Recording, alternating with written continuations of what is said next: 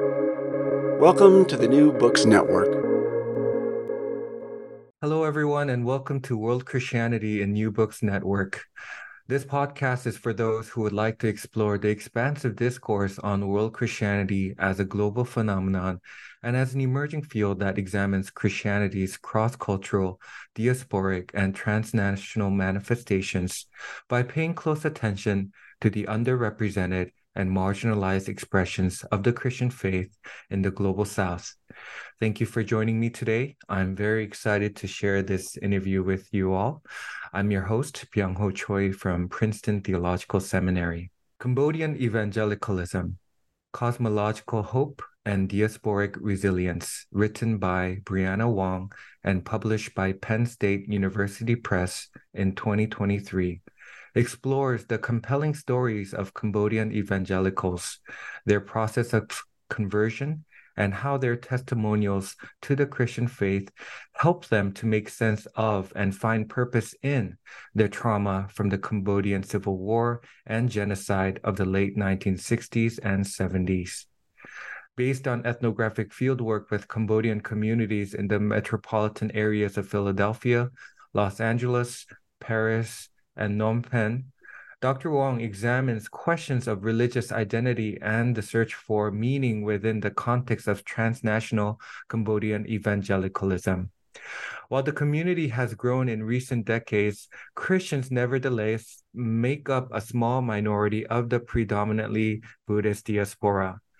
Dr. Wong explores what it is about Christianity that makes these converts willing to risk their social standing, familial bonds, and in certain cases, physical safety in order to identify with the faith.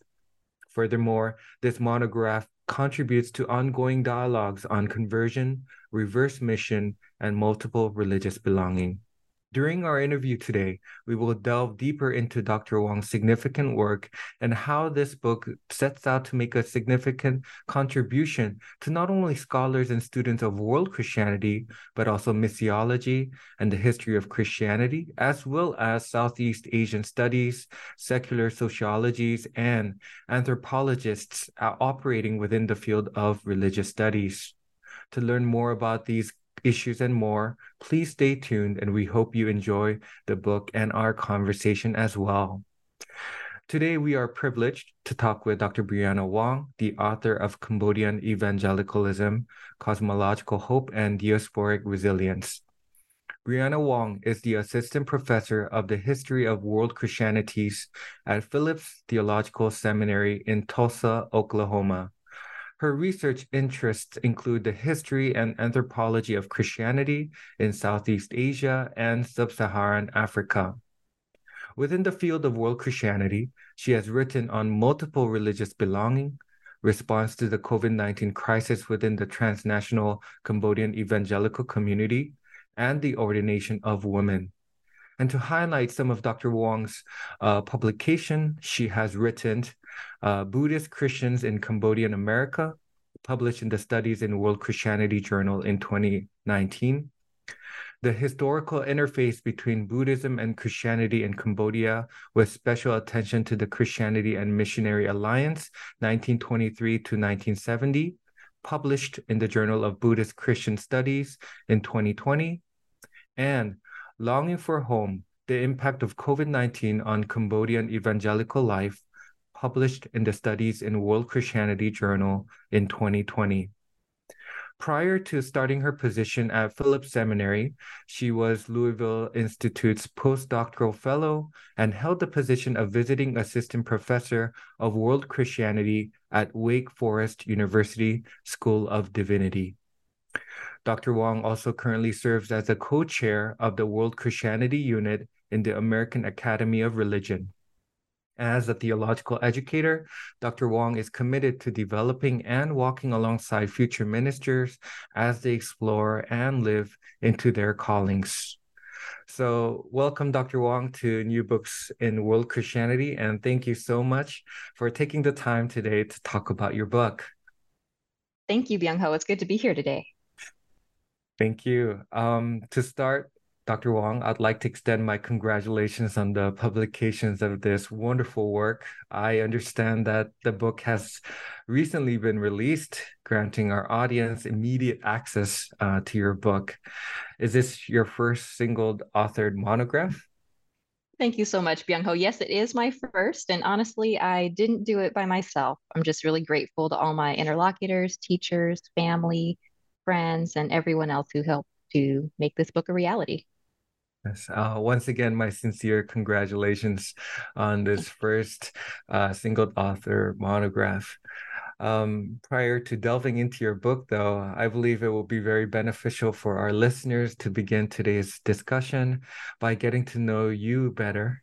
So, Dr. Wong, do you mind saying a few words about your background, where you grew up, where you did your PhD, and how you became interested in your field of study? And here, please don't hesitate to acknowledge those who have played a role in influencing your academic journey. Yeah, thanks for asking. So, I'm biracial. My mom is Black and my dad is Chinese American. I was born in Sonoma County, California, wine country, and spent most of my childhood in Berkeley and Oakland near San Francisco. I spent most of my high school years in Montreal, Canada, and then finished up high school in the Seattle, Washington area. So a lot of coast to coast action there. Did my undergrad at Columbia in New York, and then came to Princeton Seminary for my MDiv, and ended up staying for my PhD in the newly minted World Christianity and History of Religions program. When I came in, it was actually still called Mission Ecumenic and History of Religions. And in that World Christianity program at PPS, I had the privilege of studying with Richard Fox Young, Afe Aragame, and Raimundo Barreto. They've all been tremendously influential in my formation as a researcher, as a writer, and as a teacher. And I owe them all so much. They've opened so many doors for me, and I'm sure, those that I know about and those that I don't. And I thank God for them. As to how I became interested in my field of study, there are, I guess, a bunch of different angles that I could use to answer this question. I guess it depends on where you start. But long story short, I already felt like I was called to teach. And I was hoping that I could teach history in a seminary with a history major in undergrad. Um, and I just felt this kind of, invitation to remember Asia. And I had grown up hearing stories from Cambodian Christians here and there when I was growing up in California, stories from family friends. And I knew that these were important stories. And as I continued in my own education, I realized that not a lot of people in the United States knew this history. So I felt like it could be an important opportunity to highlight the diversity of the history of Christianity, and of the global community of Christians. And I didn't know all of what kind of stories I would actually hear out in the field, but I just feel so grateful that people were willing to share their stories with me. Well, thank you for this opportunity to get to know you better. And one thing I Thanks. enjoyed, one thing I enjoyed in doing these podcast interviews is that it offers our listeners and future readers a wonderful opportunity to explore the discussions that, extend beyond the boundaries of the book. And at this time, I would like to kind of invite you to tell us more about how you came to write your book, Cambodian Evangelicalism. How did this project begin, and what led you to writing this monograph? Yeah, good question. Basically, this book emerged out of the research that I carried out with Cambodian evangelical communities while I was finishing up my PhD at Princeton Seminary. It's primarily based on a multi-sited ethnographic fieldwork journey that took me from Philadelphia to Long Beach, California, to Paris, to Phnom Penh. Well, thank you for taking us through that, and for sharing your journey in writing this book. For our listeners who have not yet had the chance to look at the contents of the book, I wanted to take a brief moment to walk you through its contents. There are a total of 5 chapters, plus an introduction and a conclusion. It includes an extensive bibliography on not only the Cambodian genocide, but also on various scholarly works regarding Cambodia's religious and socio-political dynamics, providing an important resource for those who wish to, dig deeper into such issues. And before I move on to my question regarding the introduction, I would like to spotlight one key aspect, which is the 10-page epilogue at the end of the book. Through this last chapter, I was able to gain a closer insight on how the author personally, situated herself in her research, both as a researcher and as person.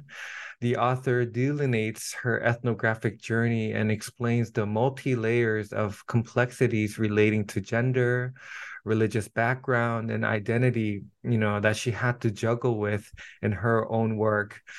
I'm not sure if Dr. Wong would approve, but personally, I found it quite helpful to read the epilogue first before diving into the chapters.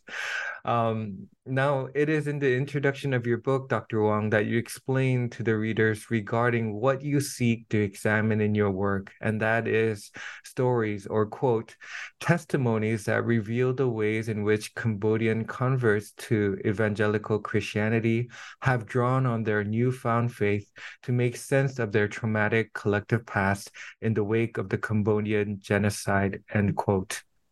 Regarding methodological approach, your research heavily relies on the use of ethnography, visiting multiple sites, doing participant observations, and fieldwork by conducting multiple, interviews.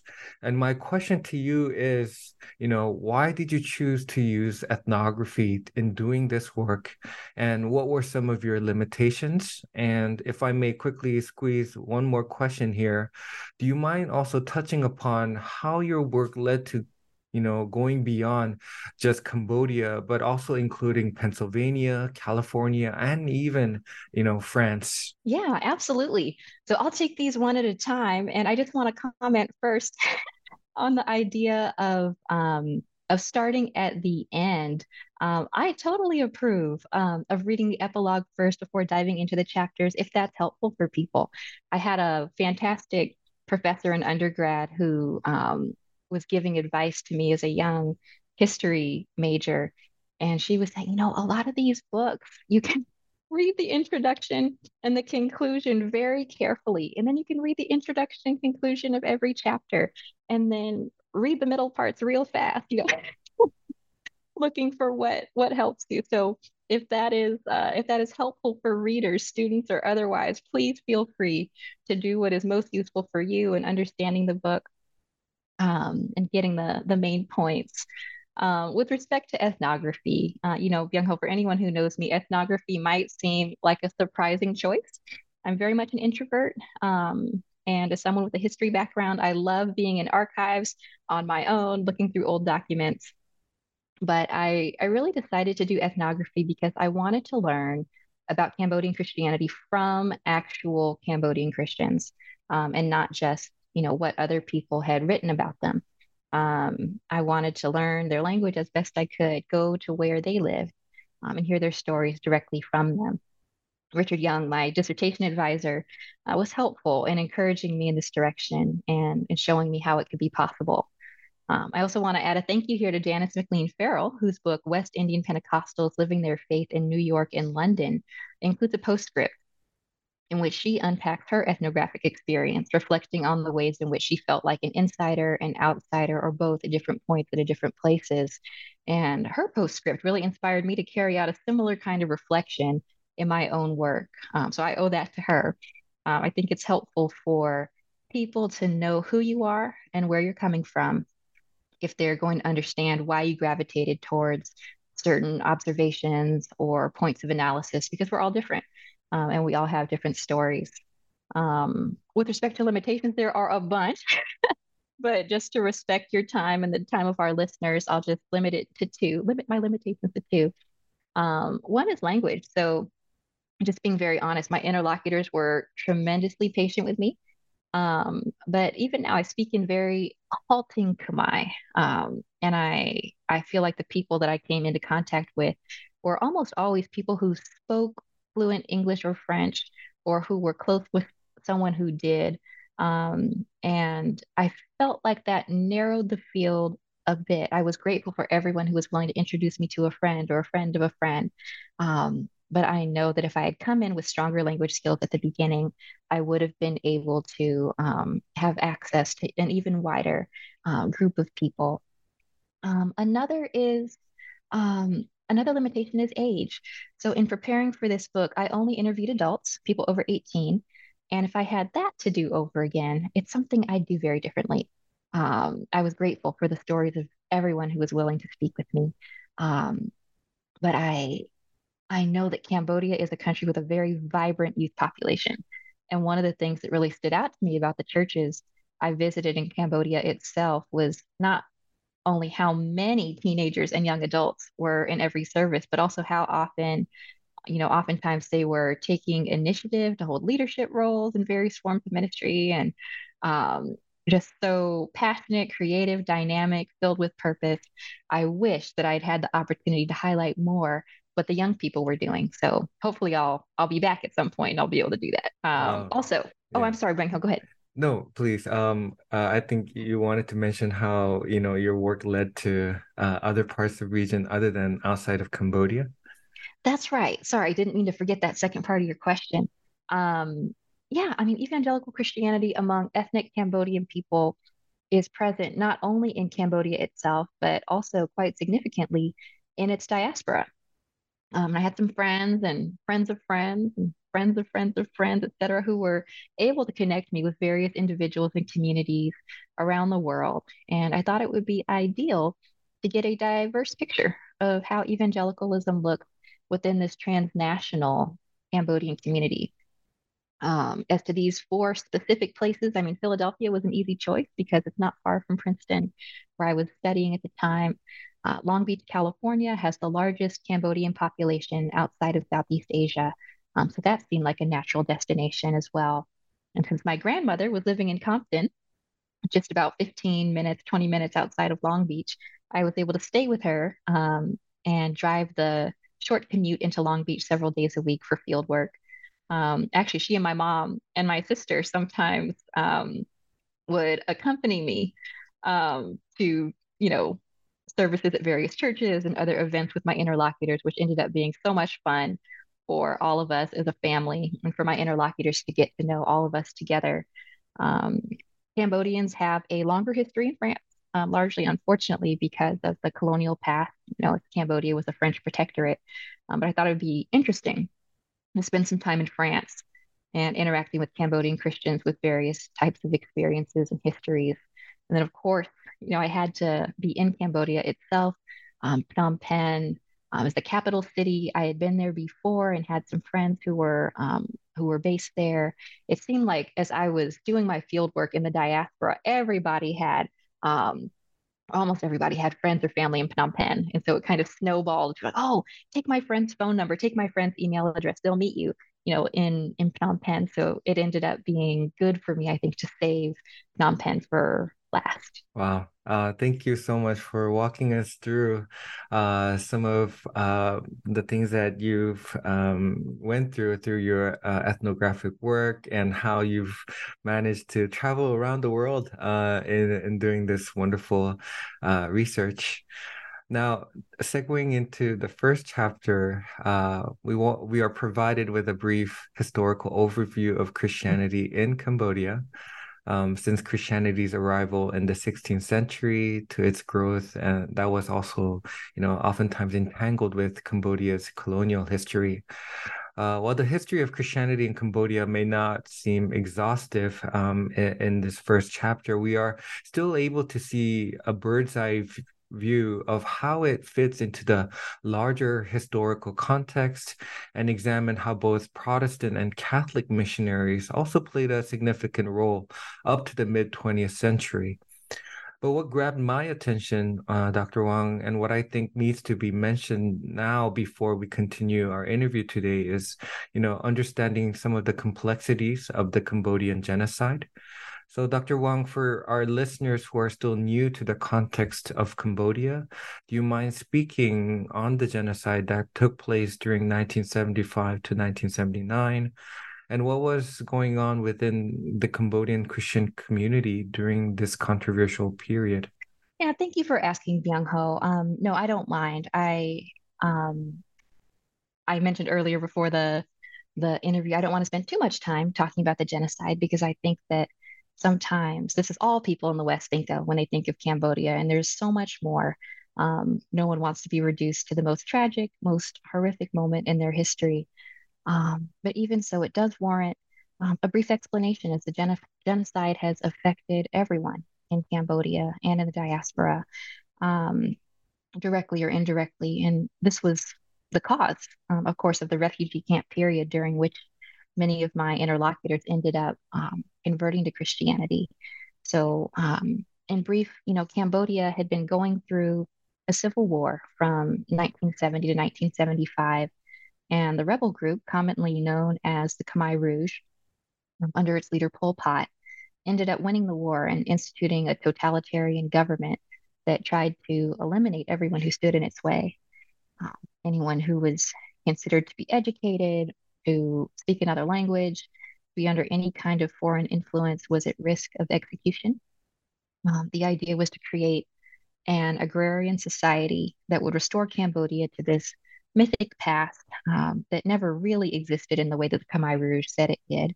But they moved everyone in the cities out to the countryside, forced them into work groups to farm the land and carry out other tasks, and oppressed them in pretty much every conceivable way. There are a lot of books about this, and I talk about it a bit in my book too, so I don't want to go into all the details here. But suffice it to say, it was a terrible time in history, and many people died as a result. The Cambodian genocide program at Yale estimates that about 1.7 million people died as a result.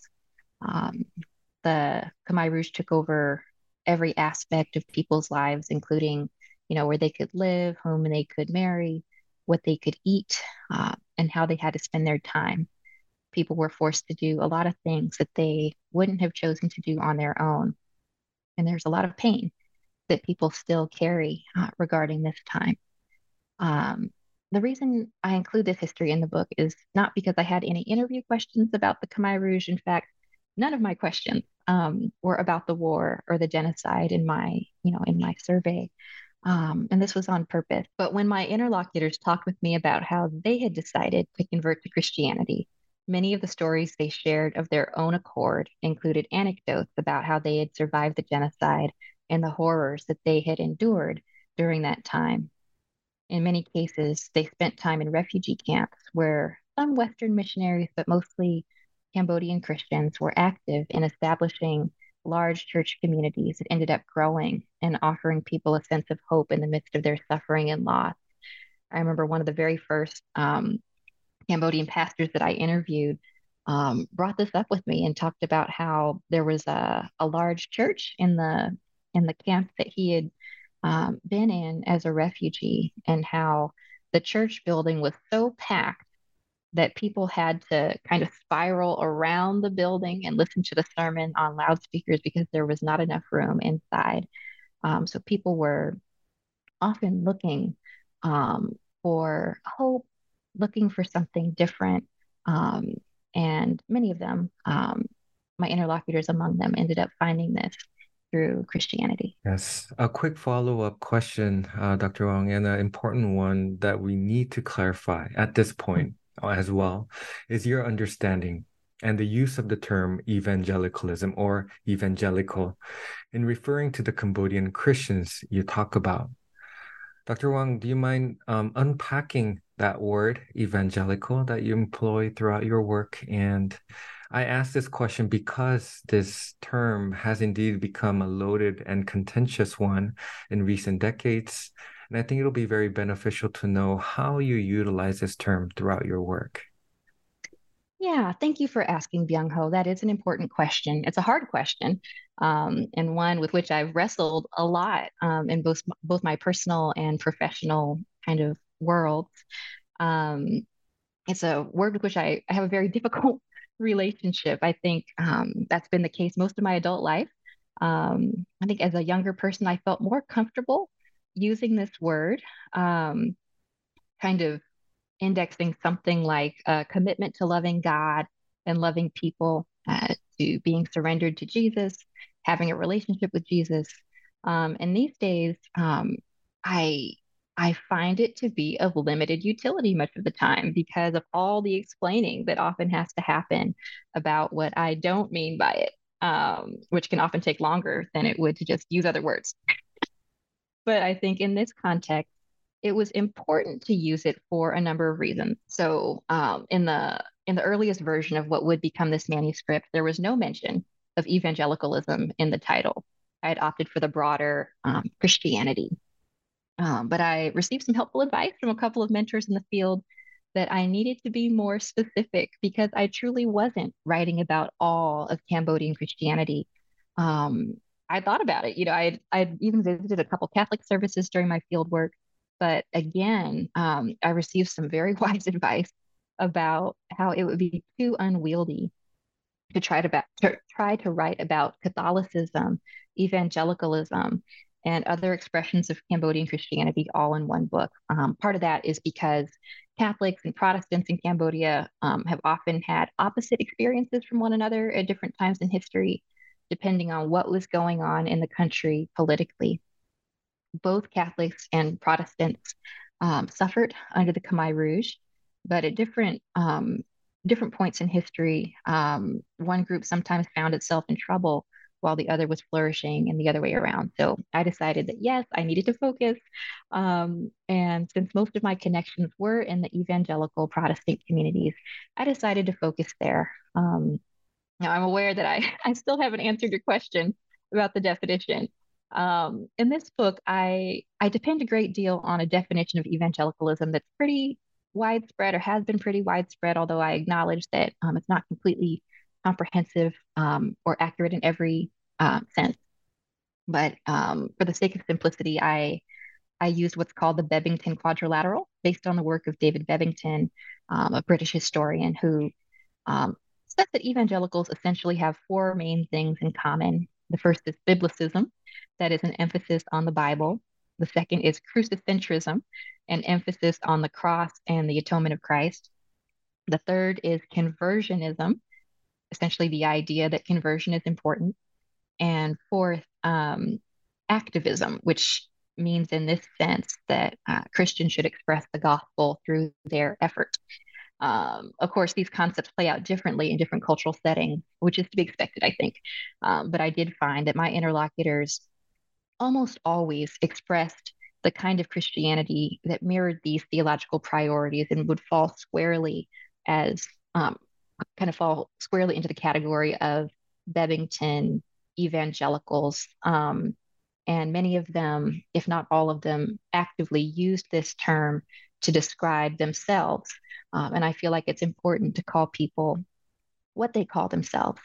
Now, I want to add that I understand and acknowledge in the book that evangelicalism is not only a theological category anymore. Some have said that it is not primarily a theological category at this point, but rather a social and a political one. So I acknowledge this conversation in the book as well, engaging the work of authors like Kristen DeMay, who wrote Jesus and John Wayne, which explains the backstory of cultural evangelicalism in the US and how it's become intertwined with a distinct political identity and even certain consumer habits much of the time. So I do get into that conversation as well. Thanks, Bianca.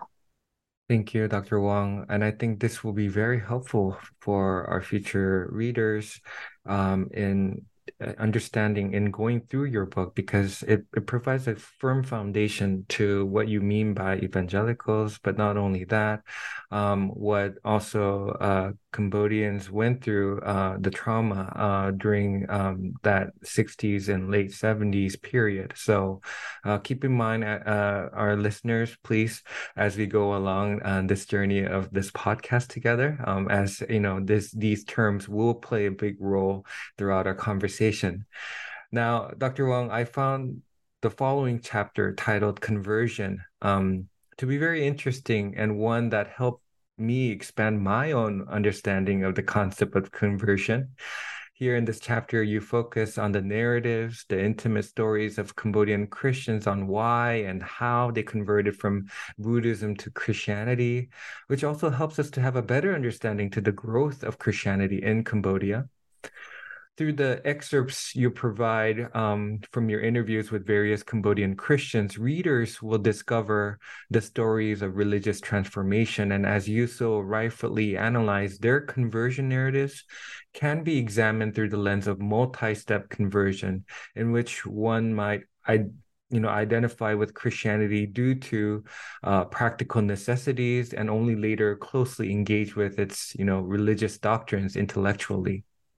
And I must say, these personal stories are oftentimes intertwined with difficult experiences, such as through what they've experienced in those refugee camps, or the violence that their family endured, or even death.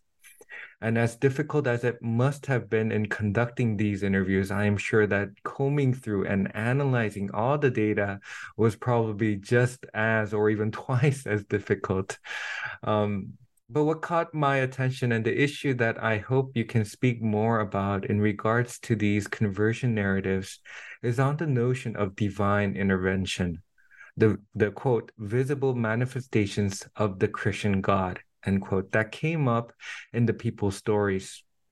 Dr. Wong, do you mind speaking more on what you discovered in their stories, on their experiences with God, and how they've placed meaning into these experiences?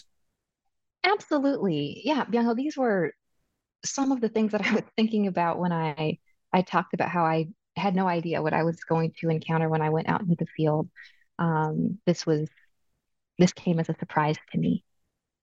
So shortly, after I got to Long Beach, California, I met with a man who worked with a local Cambodian organization who said that a pretty common story for many of the people that he worked with was that survivors of the Cambodian genocide would, be relocated to these camps. And then, in his words, a guy would show up. And sure enough, in my own interviews and participant observation, just, living life with members of the community, several of my interlocutors shared memories of encounters with figures they believed to have been the Christian God, live and in person. Often these figures were wearing white clothing, and they, arrived only briefly to share life-saving information or to offer comfort in a time of need. Um, in one instance, a woman came up to me, my mom, my grandmother, my sister after a church service and just started sharing a story along these lines. It wasn't an official interview. I hadn't asked her a question. She knew why I was at the church, and she wanted to make sure that we all heard her story. And my family still talks about that as a really significant moment, something that we had the privilege of hearing together from this woman who felt comfortable to share her story with us.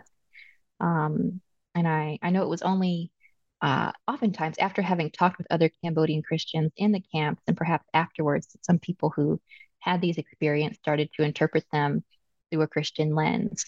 And often it was very influential for them in pushing back against survivor's guilt. Why did I survive when so many of my friends and family members didn't? For people who have these memories of, God intervening in a direct way as they're interpreting it. It adds to their testimony this aspect of being rescued for a purpose, and contributes to a sense of mission and hope that affects every aspect of how they live out their faith, of how they carry out their ministry, of how they make their priorities in life. And so I really appreciate having that opportunity to hear these stories from my interlocutors. Yeah. And one thing I've noticed is that hope was quite a major theme Yeah, in their narratives as well, in their stories. So I really appreciated that, and learning more about how, various people understood their own conversion process and their conversion journey as well into Christianity. So thank you for highlighting that, Dr. Wong. absolutely. Segueing into the third chapter now, I found this chapter to be one of my favorites, as I not only found it relatable to my own work on Christianity in Indonesia, but the issue that you focus on is somewhat of a reoccurring phenomenon and theme that we uncover in the field of world Christianity, when we study about Christianity in diverse contexts, right? And when I say these things, I'm referring to the notion that even though Christianity may primarily associate themselves with their new religious community, so within their Christian community, they still maintain a belief system influenced by a cosmology that includes, essential elements from their former religion or religions. Yes. And Dr. Wong, it is in this very chapter you unravel the complex Cambodian evangelical cosmology that, quote, combines the overlapping influences of Protestant Christianity in the vein of the Keswick movement, Theravada and Mahayana forms of Buddhism, early forms of Hinduism, and Khmer and Chinese indigenous religious traditions, end quote. And through your ethnographic research, I think you make a strong case for this notion of, quote, multiple religious believing without multiple religious belonging. Let me say this one more time. Multiple religious believing without multiple religious belonging. And I was wondering, Dr. Wong, if you could tell us more about this in the context of Cambodian evangelicals, that you've encountered. Oh, yeah. Okay. So, yeah, thank you for asking about this, Byung Ho. Yeah, so Cambodia is a primarily Theravada Buddhist country. And almost everybody in Cambodia, with some exceptions, grew up surrounded by Theravada Buddhism. And the form of Theravada that's practiced in Cambodia is, yeah, like you said, influenced by all kinds of other religious expressions, including, of course, Khmer indigenous religions, but then also, Chinese indigenous religions. Cambodia has a significant Chinese population that's been there for many generations. Before Cambodia was officially Buddhist, it was actually Hindu. So some of you probably already know, listening to this podcast, that Angkor Wat, the famous, beautiful temple in Siem Reap, is now Buddhist, but it was originally a Hindu temple. And there was this statue of Vishnu, which was later kind of adapted so that it represented the Buddha. But yeah, so there's this Hindu heritage, and then when Cambodia did kind of transition in a more Buddhist direction, the first form of Buddhism that entered Cambodia was Mahayana, so the form of Buddhism that is practiced primarily in East Asia, China, Korea, um, Japan, and even Vietnam. Vietnam is in Southeast Asia, but has a significant Mahayana population. And then Theravada is the form that is practiced most often in the rest of Southeast Asia, as well as in Sri Lanka. Um, so there are many different religious traditions that are interweaving and layered on top of one another that inform the practice of different types of Cambodian religion, including Cambodian Christianity. And the reason why I put together this phrase, multiple religious believing without multiple religious belonging, I know it's a mouthful. I do that to honor the strength of my interlocutor's commitment to Christianity. So I'm combining two phrases there. Multiple religious belonging, which is this idea that's been talked about a lot in religious studies and in world Christianity, of belonging to two distinct religious traditions at the same time. So, for example, identifying as Buddhist and as Christian at the same time. And then on the other hand, this idea of believing without belonging. That's a phrase I'm borrowing from Grace Davy. Um, and so in this case, I'm talking about, when I say multiple religious believing without multiple religious belonging, I'm talking about um, people who identify exclusively with one religion, um, even though their cosmology, their understanding of the world and who inhabits it, and how different spiritual entities interact with humans and with one another are informed by other religious traditions. So among my interlocutors, most people were very insistent on being only Christian, and not Buddhist. And in many cases, they actually made great sacrifices socially, financially, and otherwise to convert to Christianity. And so I thought it would be appropriate to emphasize that rather than just putting them in the category of multiple religious belonging, when that didn't seem to really fit their own self-understanding. Um, Now, sometimes the stories that they shared with me reflected understandings of the world that were influenced by Buddhism and or by Hinduism. For example, some of these anecdotes that people shared about, memories of encountering figures they believed to have been the Christian God live and in person. Sometimes there were aspects of those stories that kind of seemed to be rooted in other religious traditions. One that I remember has to do with, or actually, there were a couple where some of my interlocutors called out to um, deities that were associated with Hindu gods or Hindu gods that had been sort of adopted into the Cambodian practice of Buddhism. And then, in their understanding, it was the Christian God who answered that call. And so I think there's kind of this very interesting interplay between and among these different religious traditions in the practice of Cambodian Christianity. And what it really came down to for most of them was this question of loyalty. Whatever the different aspects of religion you're dealing with, whether you're talking about karma and merit building or the specific spiritual beings that inhabit the world alongside humans, are you loyal to Christ or are you not? Wow, thank you for that answer. And I'm so glad that you mentioned that word at the end of your answer, loyalty, because in the penultimate chapter, your description of Cambodian evangelicals emphasis on spirituality of loyalty is indeed quite noteworthy. And I think we should discuss it a little bit more.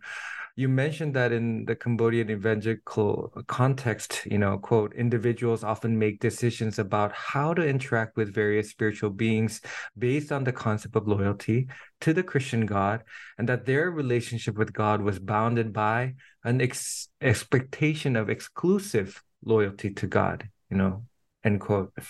This exclusive loyalty to God. The term loyalty also does not come easy, but that term exclusive loyalty to God, puts a lot of meaning to their relationship, to their understanding of their relationship with the Christian God. And I was wondering, Dr. Wong, if you can explain further about this concept of loyalty for the Cambodian evangelicals and how it impacts their understanding in their relationship, with their Christian God, and what were you able to discover in the people's stories? Yeah, this is an important question, and not everybody was in agreement about what loyalty looked like. So all of my interlocutors agreed that loyalty was essential. Um, Different ones of them had different ideas of what constituted loyalty, what loyalty required. Um, a lot of questions that came up frequently were, like, can you go to a Buddhist temple ever? What if your brothers are monks? Can you go visit them there? What if one of your parents has died? Are you able to go to the funeral? What about venerating your ancestors years after they've died? Um, are these activities in which Christians can participate in good conscience? And there were different answers to that within the communities that I visited. I want it to be very clear that Cambodian Christianity, even Cambodian evangelicalism, is not this monolithic entity. There are different opinions, different convictions um, within the same transnational community, even within the same congregation or the same family. Sometimes there were differences that I noticed depending on age, clergy or lay status, or even geographical location. I felt like, especially in the diaspora, older people, people my grandmother's age and older, often had a stricter interpretation of what was required in that sense. whereas middle-aged and younger individuals often felt comfortable with a little bit more nuance. Um, I think geographical location also plays into this. There seemed to be a stricter interpretation across the board in the diaspora, maybe because in Cambodia, people are still living in a society in which they are surrounded by Buddhism. And it's not as easy there to extricate yourself entirely from all Buddhist related activity, even if you wanted to. So it's a complex um, conversation that is ongoing and that um, changes depending on where you are and with whom you're speaking. And I think that this is not something that is peculiar to Cambodian Christianity. I think we see it all over the world in contexts where people are converting to Christianity for the first time, and then how that conversation develops over time and across generations. Yeah, thank you for the question. No, thank you for that deeper insight into understanding this special relationship that some of these Cambodian Christians have with their Christian God. Now, the final chapter of your book highlights the work of Cambodian evangelicals through transnational ministry and mission. And I know your work has gone beyond the borders of just Cambodia and into the regions of California and also even France. And I'm sure your work has led to discovering what we will be talking about right now. And what I was surprised to find was how incredibly active, Cambodian evangelicals were in not only participating mission-oriented activities in Cambodia, but also in other parts of the world. As I mentioned, that includes the United States as well. It was fascinating to read about the mutual impacts, this multi-directional flow of mission in the Cambodian evangelical community. And while there are many discussion points in this chapter, I think that this chapter itself could be a dissertation in itself.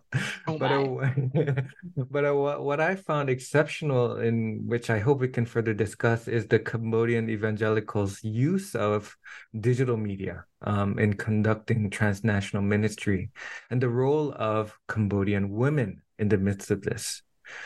Dr. Wong, could you elaborate for us on some of the ways in which transnational Cambodian evangelicalism has been impacted through digital media, and what kind of opportunities have these digital platforms provided for Cambodian women?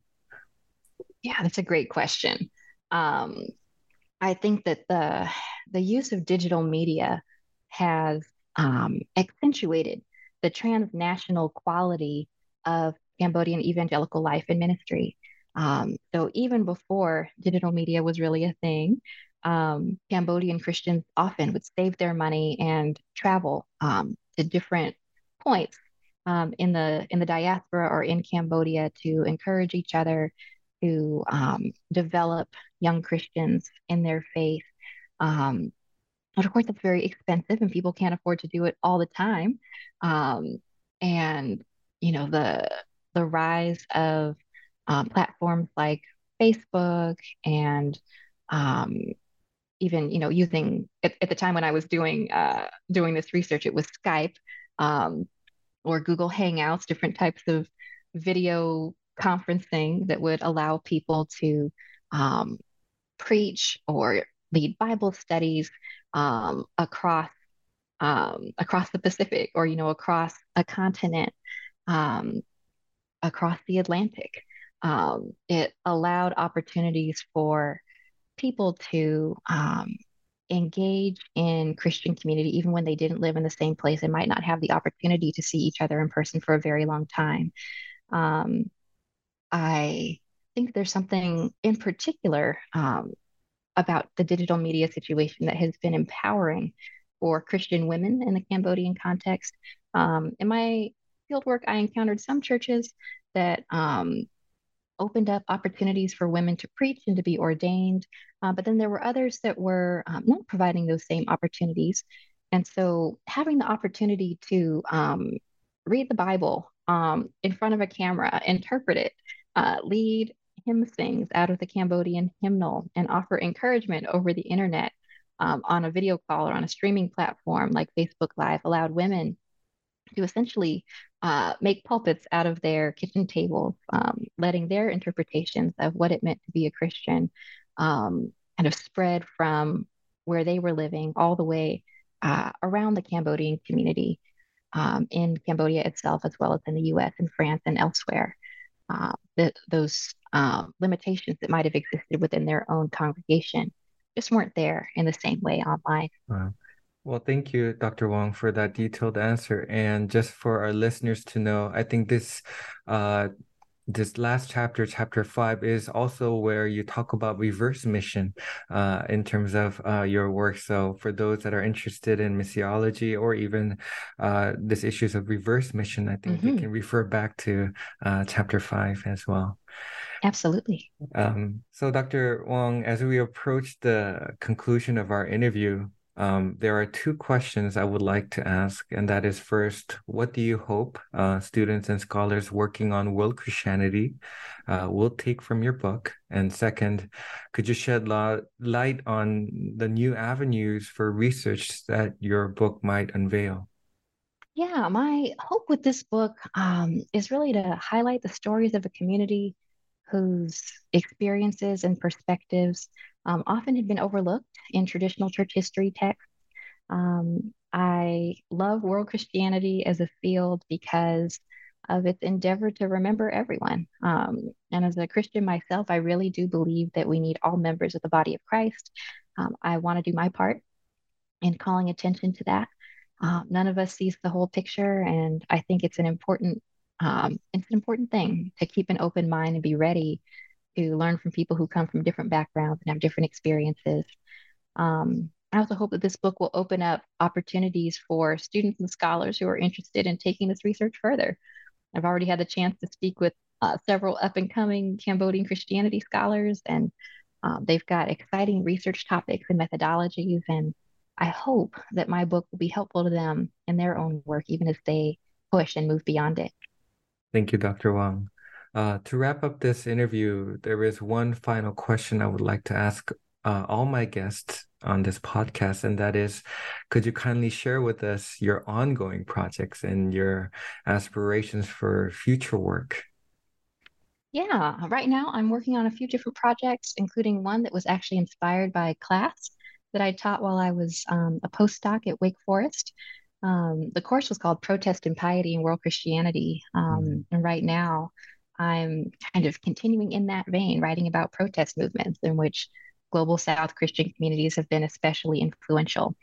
I'm hoping that it'll end up being a helpful resource for seminary students as well as for the church, for youth and adult Sunday school classes and the like. Dr. Wong, that project sounds truly promising, and I eagerly Thank you. anticipate. No, thank you, and I eagerly anticipate exploring more of your work. Once again, thank you so much for joining me today on today's podcast. Thank you for having me. Yes, and thank you everyone so much for listening to today's episode, in which we explored Cambodian evangelicalism, cosmological hope, and diasporic resilience, written by Briana Wong and published by Penn State University Press in 2023. This is your host, Byung-Ho Choi, and please stay tuned for the next episode on the New Books on World Christianity.